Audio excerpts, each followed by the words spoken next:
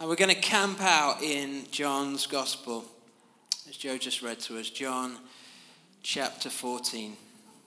If only I could find it. Don't you hate it when a book of the Bible moves? It's really annoying, isn't it? Where's it gone? It was in. Oh, it was in the other Testament. Great. Let's pray.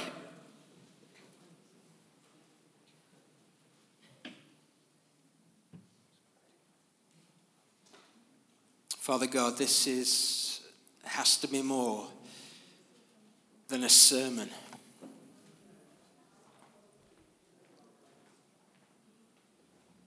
It has to be more than just human words. May you speak today, and may we have ears to listen. In Jesus' name, amen. Today I want to speak about what I think is the most important thing I've spoken about yet. And I'm given to say that, right? I probably think that every week. You don't write a sermon, hopefully, without being convicted that it matters, what you're saying matters. And yet, I think there's something, or rather someone, I'm to speak of today who is the most important person that any of us could hear about and know about if we are to pursue a living walk with Jesus. I want to talk about somebody who changes every single person he meets so radically, sometimes subtly, sometimes obviously, but always radically, that the people that he meets become completely unrecognizable. I want to talk about somebody who reshapes lives, who heals, who transforms others. I want to talk about someone who, when you meet them, he brings to you such joy that some people can't contain the explosion of laughter that emerges from them. Some cry tears. Others have such powerful encounters with this person that there have been certain people who have felt they were going to die because of the power of the one with whom they were meeting. But he's not someone to be afraid of. He heals those he touches. He brings peace, joy, and life. He showers people with grace. Not somebody to be feared, somebody to be loved. And I'm not talking about Jesus. Just this last Thursday was Ascension Day. And on Ascension Day, the church celebrates the ascension of Jesus, the time when Jesus returns to be with the Father. It's a moment of great celebration. We have a Lord, a human, a man in the glory of God, at God's right hand, ruling and reigning. And yet for the disciples, the first disciples who have Jesus as their buddy, who are used to Jesus being at their right hand and them at his, it's probably not a day of celebration. You know the story in Acts chapter 1. Jesus goes to be with the Father, and he's left them with this extraordinary commission to spread the good news, the gospel, all over the known universe. Jerusalem, Judea, Samaria, and to the ends of the earth. The kind of job description that makes their knees quake. How are they going to do it? And the fact that he's ascended seems to make it almost impossible that they could fulfill this commission. How are they to go on? And yet they do go on.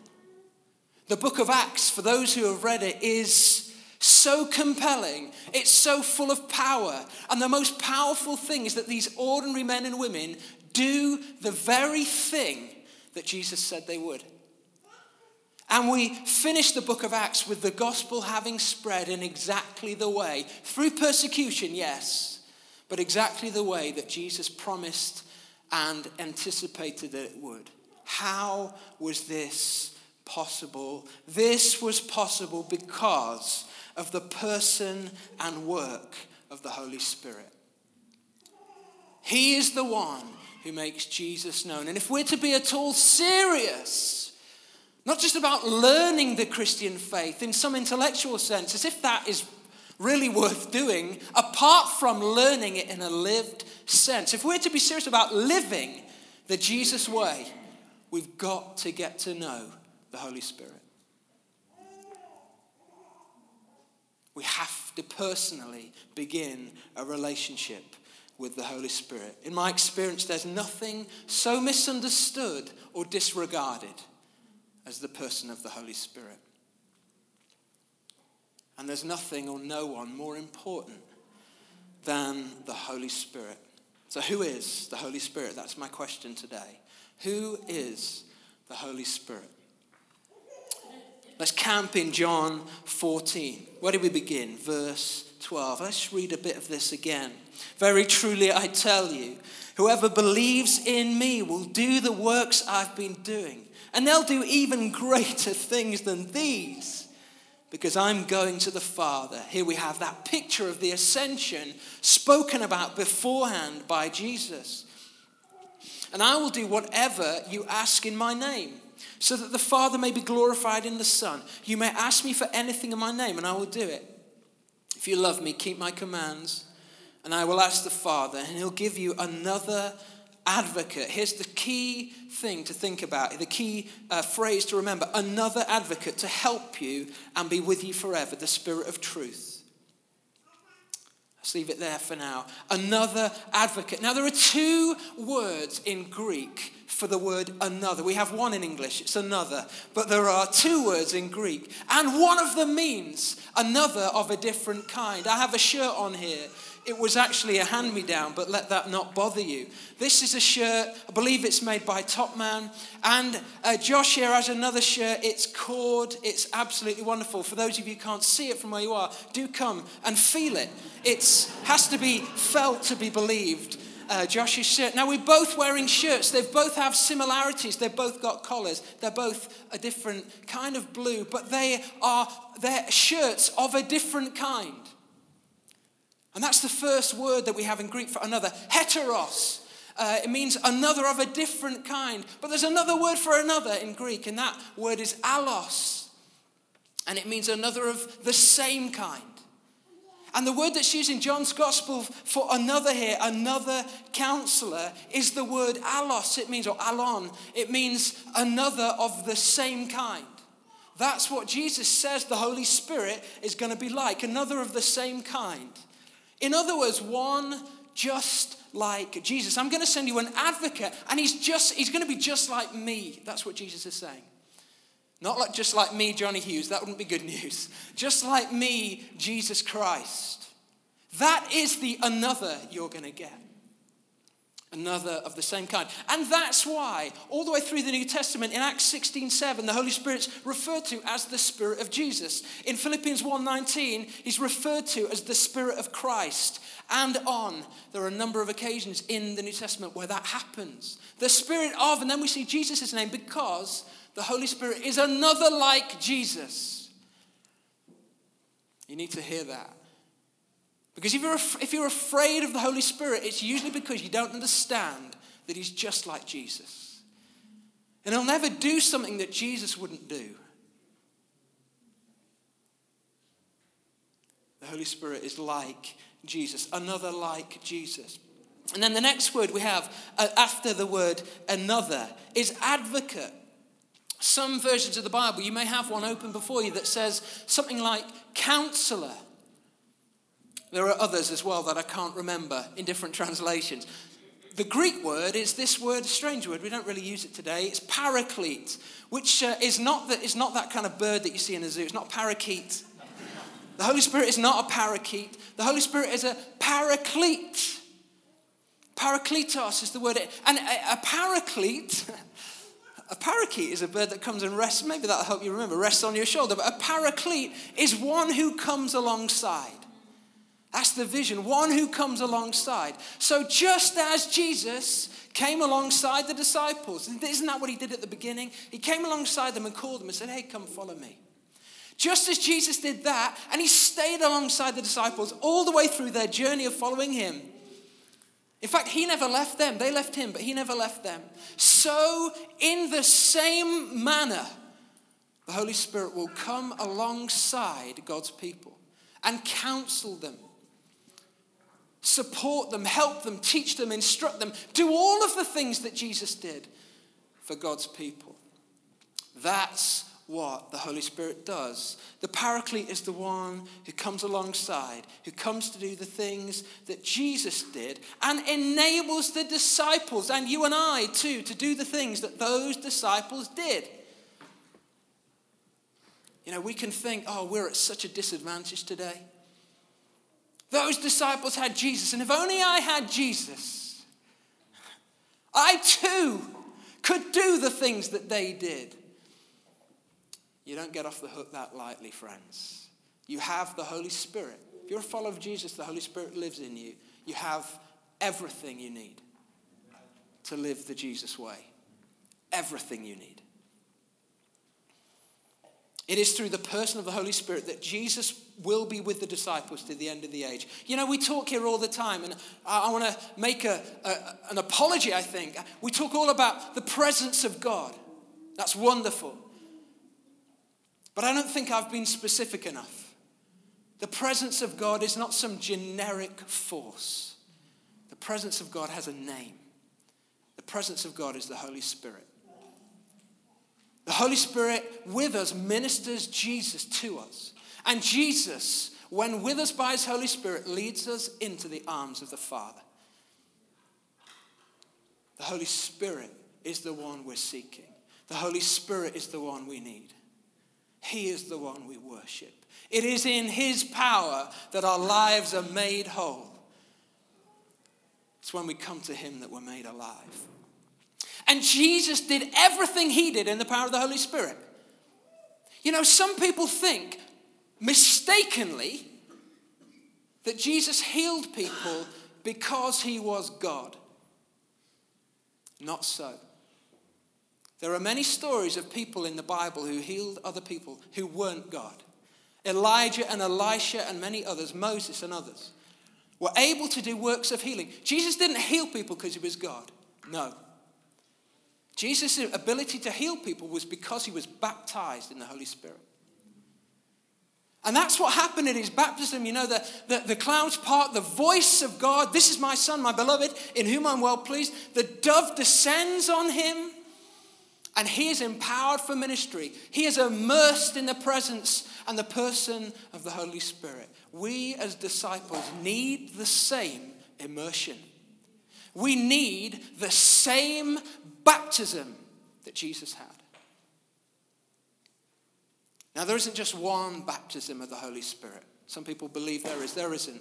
We believe in the second baptism of the Holy Spirit. It is the one after the first baptism and before the third, fourth, fifth, sixth, seventh. There is no end to the amount of times that the Holy Spirit can come and fill God's people. We see this in Acts. They're filled in Acts chapter 2. They're then filled again in Acts chapter 3, and so on and so forth.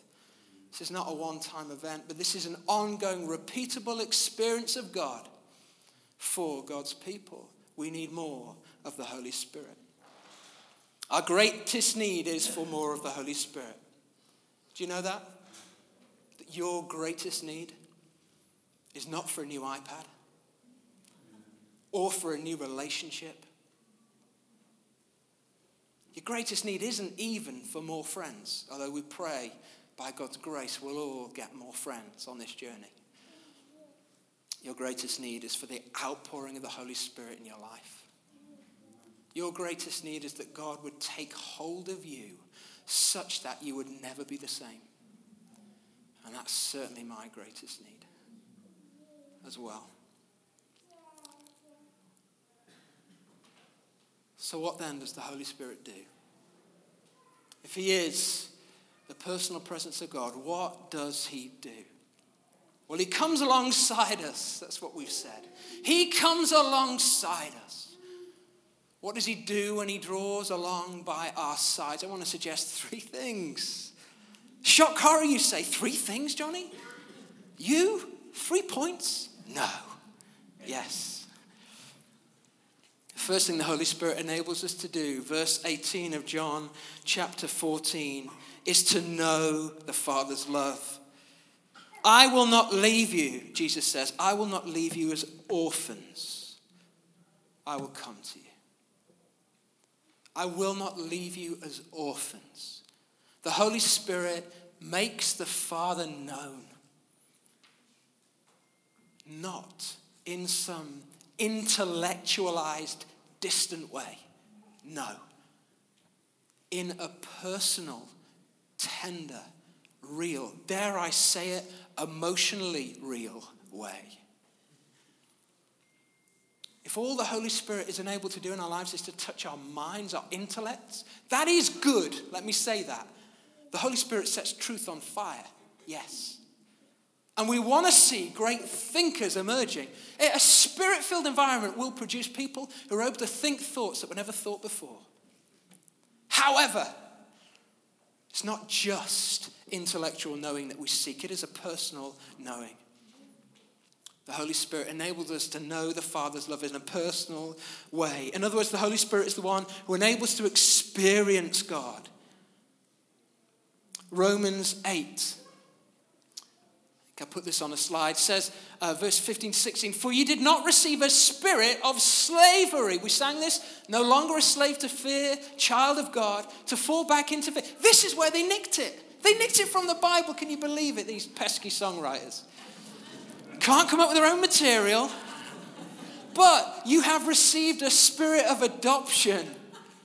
When we cry, Abba, Father.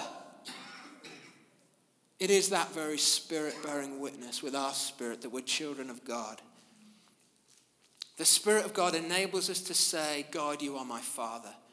Abba, that word means, it's sort of a bit like daddy, but there's a tone of respect as well, something like Papa. It's intimate. Abba, Father. You can only say that of God if you've experienced the Spirit of God. So many of us have trouble relating to God intimately. What we need is to be in a living experience again of the Spirit of God. And we can run out of that. We need to be refilled and refreshed in the Father heart of God. We need more of the Holy Spirit. I read a story this week about Charles Finney. Some of you know of him. He was an evangelist in the States during the 19th century. Billy Graham, who knew a thing or two about evangelism, he said this about Finney. Few men have had such a profound impact on their generation as Charles Grandison Finney. Great middle name. Maybe that was the secret. No, it wasn't. Through his spirit-filled evangelistic ministry, uncounted thousands came to know Christ, resulting in one of the greatest periods of revival in the history of America. By the way, that's what we're after. In the following excerpt, Finney recounts the empowering by the Holy Spirit while alone in his law office after his conversion in the autumn of 1821. I'm going to read this to us now. This is first-person account. Finney says, but as I turned and was about to take a seat by the fire, I received a mighty baptism of the Holy Spirit. Without any expectation of it, without ever having the thought in my mind that there was any such thing for me, without my recollection that I had ever heard the thing mentioned by any person in the world.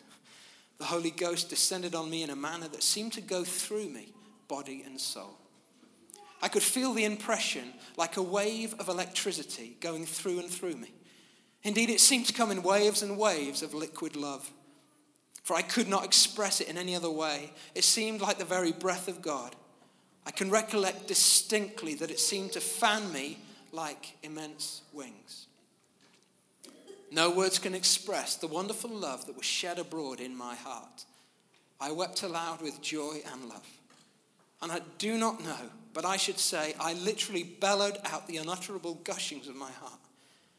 The waves came over me and over me one after the other until I recollect I cried out, I shall die if these waves continue to pass over me. I said, Lord, I cannot bear any more. Yet I had no fear of death.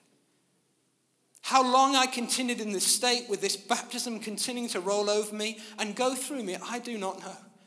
But I know it was late in the evening when a member of my choir, for I was the leader of the choir, came into the office to see me in this state of loud weeping and said to me, Mr. Finney, what ails you? I could make him no answer for some time, He then said, "Are you in pain?" I gathered myself up as best I could and replied, "No, but so happy that I cannot live." He turned and left the office, and in a few minutes returned with one of the elders of the church. Can you imagine that conversation? Elder, the Reverend is in a state. The elders of the church, whose shop was nearly across the way from our office, the elder was a very serious man, and in my presence had been very watchful, and I had scarcely ever seen him laugh when he came in. I was very much in the state in which I was when the young man went out to call him. He asked me how I felt, and I began to tell him. Instead of saying anything, he fell into a most spasmodic laughter. It seemed as if it was impossible for him to keep from laughing from the very bottom of his heart. Do you want that? Don't you want that? With all of your heart, don't you want him? Waves and waves of liquid love. The Holy Spirit shows us the love of the Father. This is to be the source, the overflowing, the ever-flowing source of our intimacy with God. If you lack in intimacy with God, cry out for the Holy Spirit in your life. And cry out until you have him. We must have more of the Holy Spirit. The Holy Spirit enables us to know the Father's love. The Holy Spirit enables us to become like Jesus. Verse 16. And I'll ask the Father, and he'll give you another advocate to help you and to be with you forever. That's not it. Yeah, no, that is it. To help you. There we go. And be with you forever. The Holy Spirit helps us. What does he help us do? Verse 15, if you love me, keep my commands. The Holy Spirit enables us to keep the commands of Jesus and become like Jesus. If you're stuck in your faith, if you're struggling with a particular pattern of behavior, if you're struggling to gain mastery of a particular part of your life or to grow in a particular discipline, it isn't just more self-discipline you need, as if you have that within you to summon up. No, it's more of the Holy Spirit. You need to ask for God's help. It is with God's help that we're enabled to become more like Jesus. Without Jesus' help through the Holy Spirit, we have no power, no hope of following Jesus. That's why it's called grace. That's why our faith rests on grace, not our own strength, our own ability, our own self-discipline. And let me tell you, I've relied on my own discipline to get me so far, and all it gets me is burned out and frustrated. The Holy Spirit enables us to live the Christian life. Without him, it is completely impossible. Folks, the game was set up that way. It is not meant to be possible with human effort. Tozer says this: the Spirit-filled life is not a special deluxe edition of Christianity. It is part and parcel of the total plan of God for his people. Just keep that up for a second. This is not Christianity phase 2 or phase 5 or phase 100. The Holy Spirit drenched life is phase 1. The absolute plan of God's plan for his people is the Holy Spirit. In fact, you would have no interest in Jesus whatsoever were it not for the work of the Holy Spirit. You would feel no draw, no connection. Even if you're not following Jesus, I'm talking to you now. You would feel no interest whatsoever in learning more about Jesus were it not for the Holy Spirit at work in your life. Some people think that the Holy Spirit only begins to work in people's lives once they come to Christ. Absolutely impossible. How then could he be at work in the world, as indeed he is, at all times, in all places? The only reason any of us is here is because of the Holy Spirit. You know, we get into church and we stay in church and we start to think that we're any good. That we somehow are here because we are righteous. How quickly we forget what utter screw-ups we are. And that we're only here because we're called here by the grace of God and by the empowering work of the Holy Spirit. And we're not screw-ups, we're sons and daughters. The Holy Spirit enables us to follow Jesus. If you're finding it hard, get on your knees and call out for his help, and he will come to you. Thirdly, the Holy Spirit enables us to do the things that Jesus did. You'll notice here, this is our vision. To be a church on fire, to see the city come alive by encountering the Father, by becoming like Jesus and doing the things he did. The Holy Spirit is the key to all of these things, and he enables us to do the things Jesus did. Verse 12, very truly I tell you, whoever believes in me, and this is where I shut my ears, will do the works I've been doing, and they will do even greater things than these. Oh, greater things? Greater? Great. How do you top raising the dead?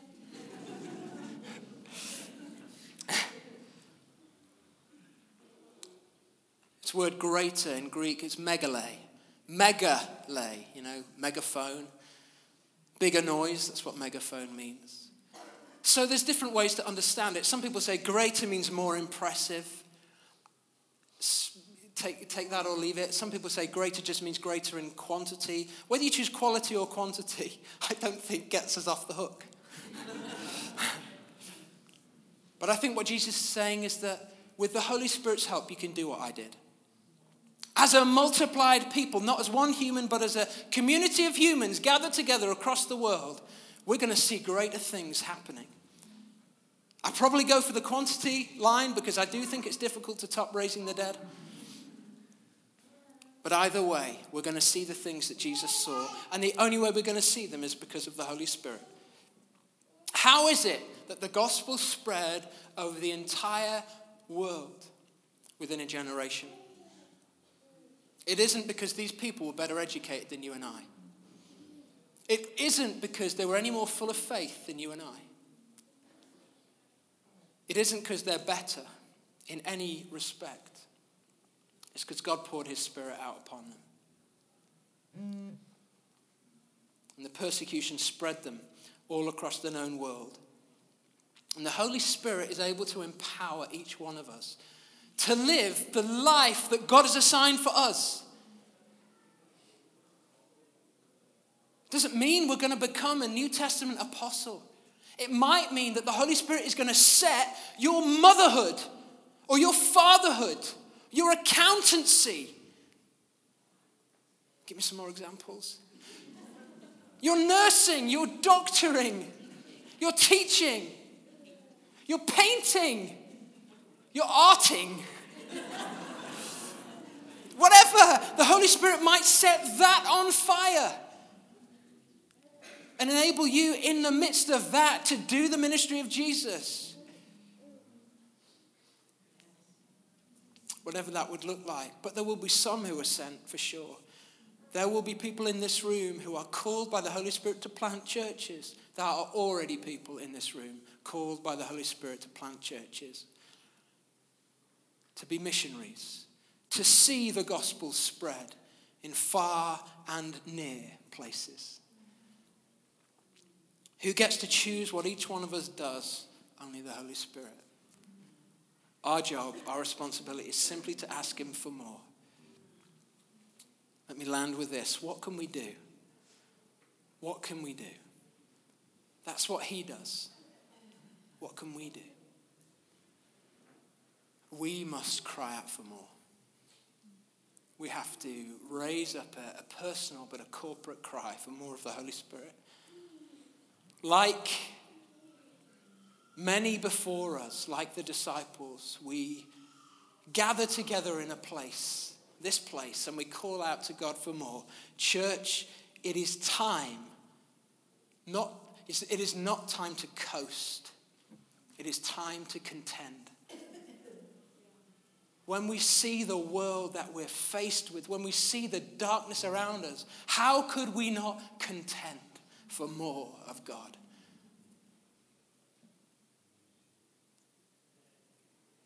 Bono says you have to kick at darkness until it bleeds daylight. If we're going to kick at darkness, we need more than a shoe. We need the Holy Spirit. We can't do it alone. This isn't about merely human work. We can't climb the mountain on our own. It has to be a work of God. And that means that we have a personal responsibility, a corporate responsibility, but it also means that it's got to be more than just what we're doing. But we must not coast. We must contend. Joshua told the people, consecrate yourselves, for tomorrow the Lord will do amazing things among you. Church, I'm calling you today, consecrate yourself. Set your own life apart for him. I want you to take this week and ask yourself the question, what would it look like for me to set myself apart for this work? What would it look like for me to consider my life as a vessel for the Holy Spirit? What would it look like for me to open up everything in my life and say, God, you can have it all. Take whatever it is you want. Just give me more of you. And to ask the Holy Spirit to speak to you and say, Lord, what is it that you would want? I'll give you anything. Take anything, take everything. Just take all of me. Each of us must pursue a personal revival of the Holy Spirit in our lives. Let me say that again. Each of us must pursue a personal revival of the Holy Spirit in our lives. Each of us must pursue a personal revival of the Holy Spirit in our lives.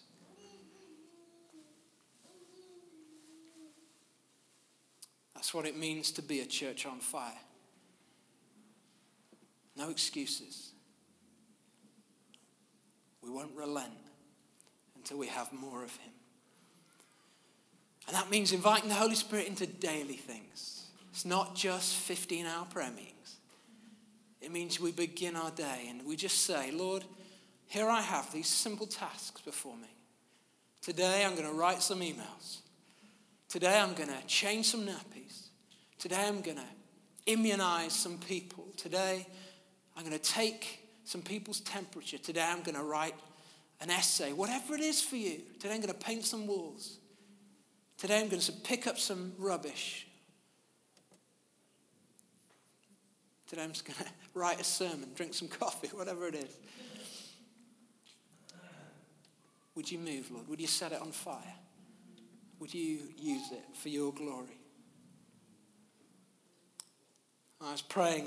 Had the privilege this week of spending much of the week in Northern California. And I wasn't well, unfortunately. So in the bits of it where I wasn't feeling queasy, had occasion with a group of friends who are very close to me to pray. And it was honestly, it was an incredibly encouraging time. But these folks I was with are just wonderful people. They're also very talented. Now, I found myself falling into the comparison trap. You've met that one? Where you look at somebody around you and you think, gosh, why are they so amazing and why am I such a toad? I was doing that for most of the week. And they prayed for me, and there was some powerful times, and everyone else was being prophesied. Oh, the Lord's got this for you and that for you and the other. And for my prayer time, it was just, no, these are the things that you need to face. And God was so gracious to show me that stuff. And I know I need to face those things in the power of the Holy Spirit. But as I was praying, I asked the Lord, what is it? And my friend told me to pray like this. So I started out that morning. I just said, Lord, what is it that would please you today? What is it that I could do that would please you today? And he said this to me, simple faith. Simple faith would please me. In other words, if you believed that what I was saying to you was of me and you acted on it. What does a church on fire look like? It's a church with simple faith. A church that hears the word of the Lord and obeys it. A church that asks for more of God. And a church who believes that God has drawn near already. And that we have enough, more than enough, to serve him today. Why don't we stand? We're going to ask for him to come.